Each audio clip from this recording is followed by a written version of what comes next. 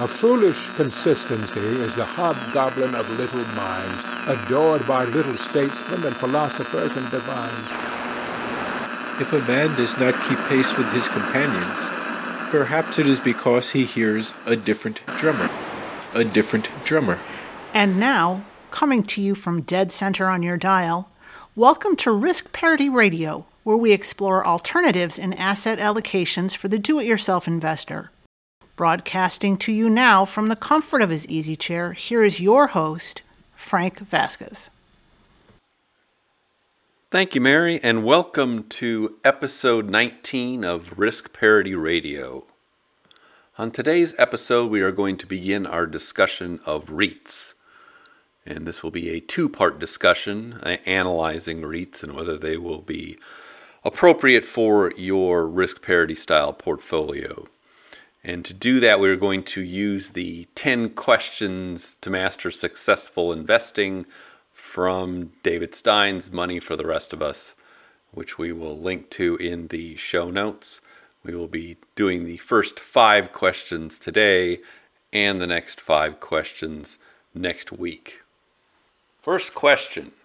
Question 1 is, what is it? What is a REIT? Well, REIT is spelled R-E-I-T, and it stands for Real Estate Investment Trust. Now, according to a basic definition, a real estate investment trust is a company that owns, operates, or finances income-generating real estate. REITs are modeled after mutual funds, and they pool the capital of numerous investors.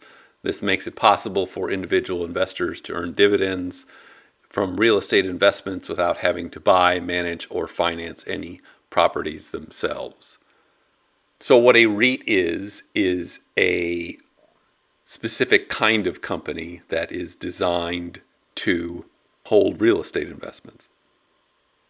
Now, REITs have been around since 1960, and they came into being as an amendment to the cigar excise tax extension.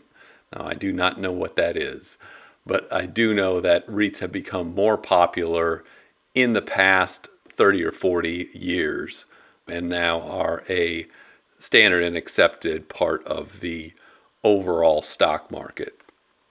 The kinds of REITs we are going to discuss in these episodes are publicly traded REITs, and I should distinguish those from private REITs. Public REITs are traded on the stock exchanges, and they are also bundled and contained in mutual funds and exchange traded funds, so you can buy them that way as well. Now, what qualifies an entity to be a REIT? To qualify as a REIT, a company must comply with certain provisions of the Internal Revenue Code. These requirements include to primarily own income-generating real estate for the long term and distribute income to shareholders. Specifically, a company must meet these requirements to qualify as a REIT. It must invest at least 75% of its total assets in real estate, cash, or U.S. Treasuries. It must derive at least 75% of its gross income from rents, interest on mortgages that finance real property, or real estate sales. It must distribute 90% of its income annually to its shareholders, and it must have no more than 50% of its shares held by 5 or fewer individuals. Now, currently, there are about $2 trillion worth of publicly traded REITs in the United States. There is another $1 trillion worth of private REITs, which can only be accessed by accredited and institutional investors. But focusing on those public REITs, the $2 trillion that are in the U.S. are out of about $5 trillion worldwide. About 40 different countries will allow the formation of a REIT that can be traded. And so the U.S. market is about 40% of the world market. Now, $2 trillion sounds like a lot of money, but that is actually only a very small portion of the total U.S. stock market. It's only 2 or 3%, really. I should say 3 or 4%. If you compare the entire market of REITs to a couple of the largest big tech companies like Microsoft or Amazon have a capitalization that is larger than the entire REIT sector. Now, the REIT sector is comprised of about 225 different individual REITs in the U.S. And those are categorized in 12 different categories and then a catch-all category. And we'll just go through each one of those so you can get a feel for what is actually in these businesses, because a lot of them are not actually traditional real estate businesses where we think of renting a building to some people that are going to occupy it. Some of them are that way and some of them are not, and we'll go through each one of them. So now the first category is office REITs, and these are REITs that own and manage office real estate and rent space to prospective tenants. These properties can be skyscrapers, office parks, and similar things like that. A couple of examples of office REITs are BXP, Boston Properties, or NYC, which is a New York realty company. As you can imagine, these have not done very well during the COVID pandemic, but they are the standard kind of stalwart of the REIT world. The next category is industrial REITs. Now, industrial REITs own and manage industrial facilities and rent space in those properties to tenants. Some of them focus on warehouses, some of them focus on distribution centers. They have become very important in the e-commerce world. And so one of the largest REITs overall is a REIT called Prologis, which rents warehouse space, and that the ticker symbol for that is PLD. The next category of REITs is the retail REITs. Now, these include companies that run shopping malls, for example, but they also include companies that rent smaller retail space to entities like 7-Elevens and Walgreens and those sorts of retail entities. And a couple of examples of those are SPG, Simon Property Group, is one of the largest REITs, and it mainly owns and rents out shopping malls. And then one of the most popular REITs is ticker symbol O, and that is Realty Income Inc., and it does rent a lot of space to individual stores like 7-Elevens and pharmacies. Now, the next category is lodging or hotel REITs. There are not as many of these and they are not as large. One example of that would be MGM Growth Properties, MGP, but they rent property to hotels and the like.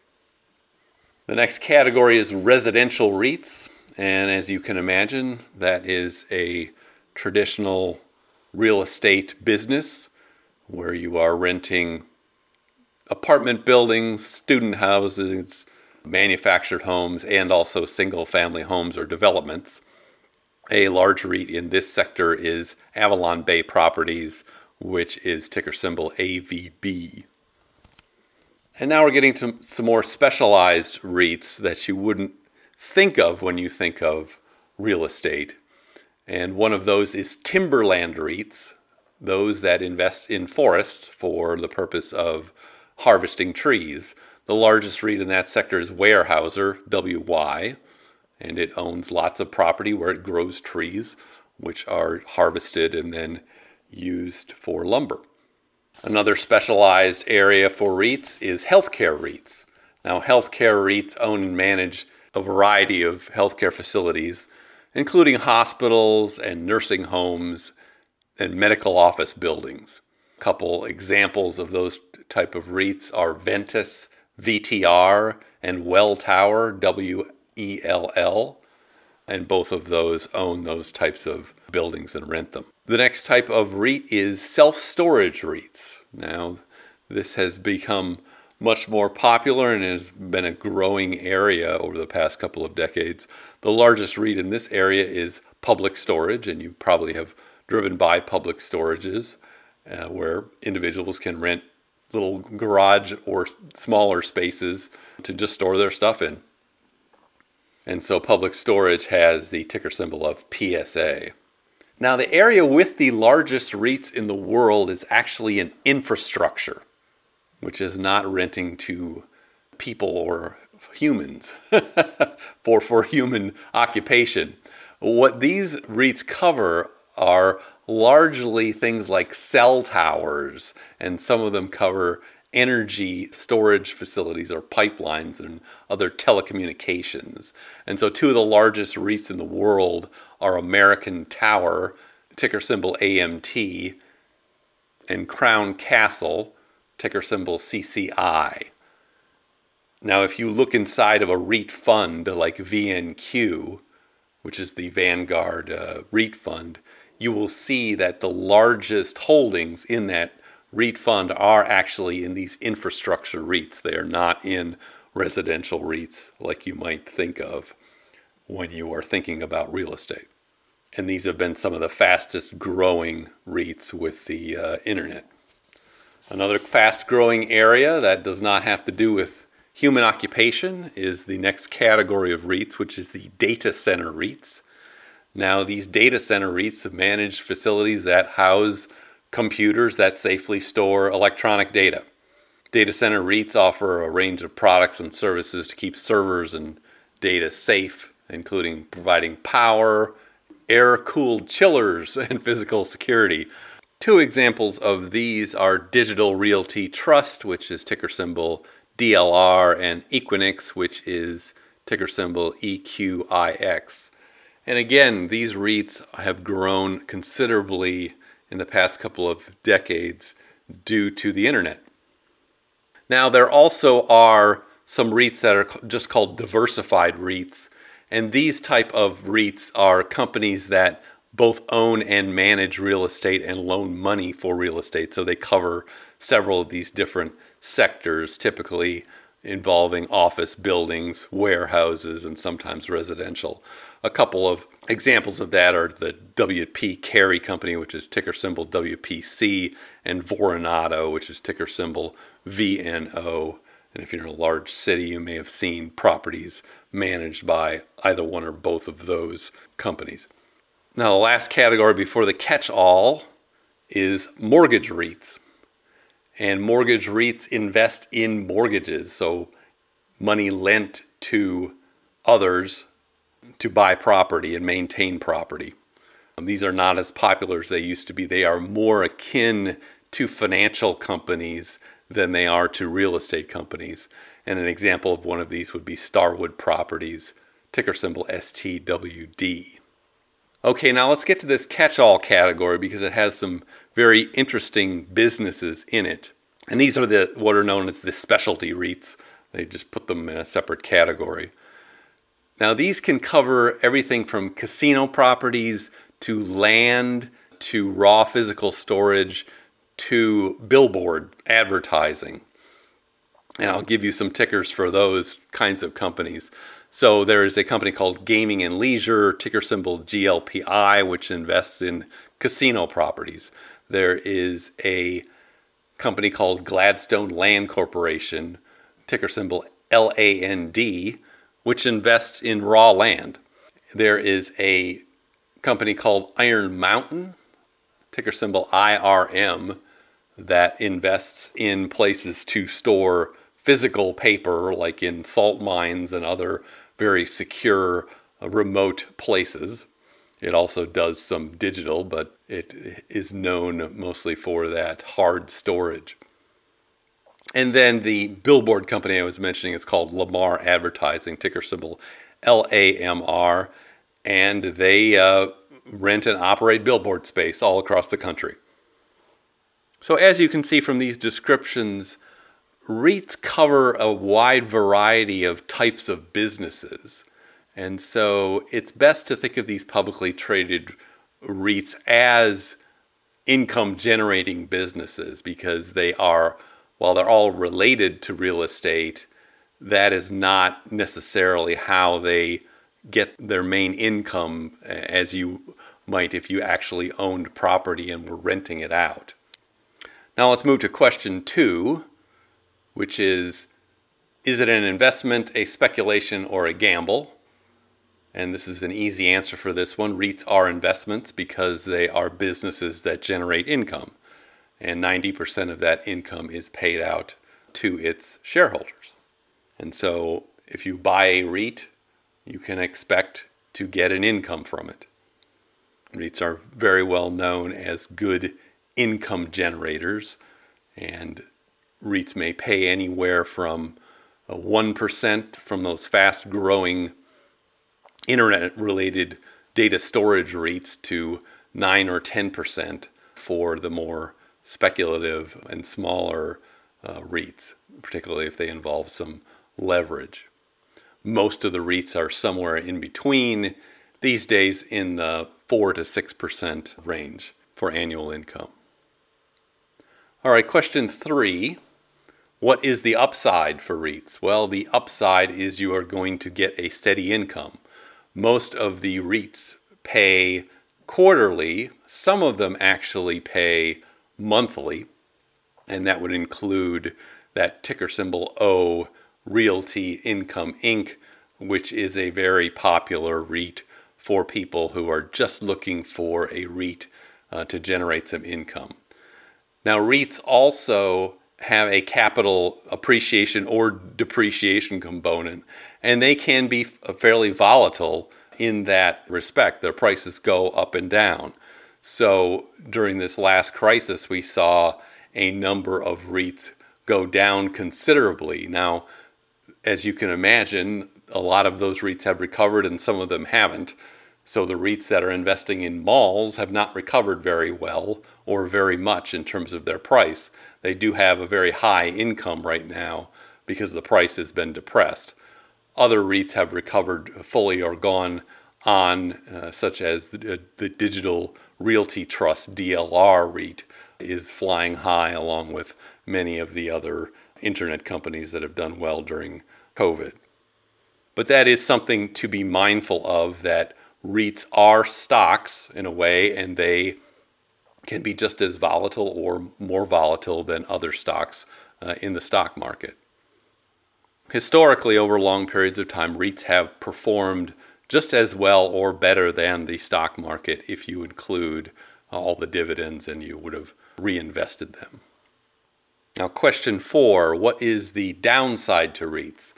Well, there are a couple of downsides to REITs. They are concentrated in whatever area they're in. So a REIT that owns shopping malls, if the world is bad for shopping malls, it's going to affect all their properties. On the other hand, they are diversified generally over many, many properties all over the country. So individual areas suffering usually doesn't affect them too much on the downside. The other downside to REITs is typically on the tax side of things. REITs do not typically generate what are known as qualified dividends or capital appreciation, although they can. And so their taxation is at ordinary income, as if it was just another part of your income for that year. There is, however, a little bit of a clawback on that. These days, most REIT income qualifies for what is known as Section 199A as a qualified business investment under the new tax law that came into being in 2017. And the upshot of that is that the taxes on the REIT income have been reduced by about 20% in most circumstances. This will vary actually depending on your other income, and it's a little bit of a complicated calculation, but there is a form for it, and you are getting a benefit from REIT income as opposed to wages and other income that you might get. So it's not as bad as it used to be in terms of taxation, although it's not as good as, say, a qualified dividend from another company.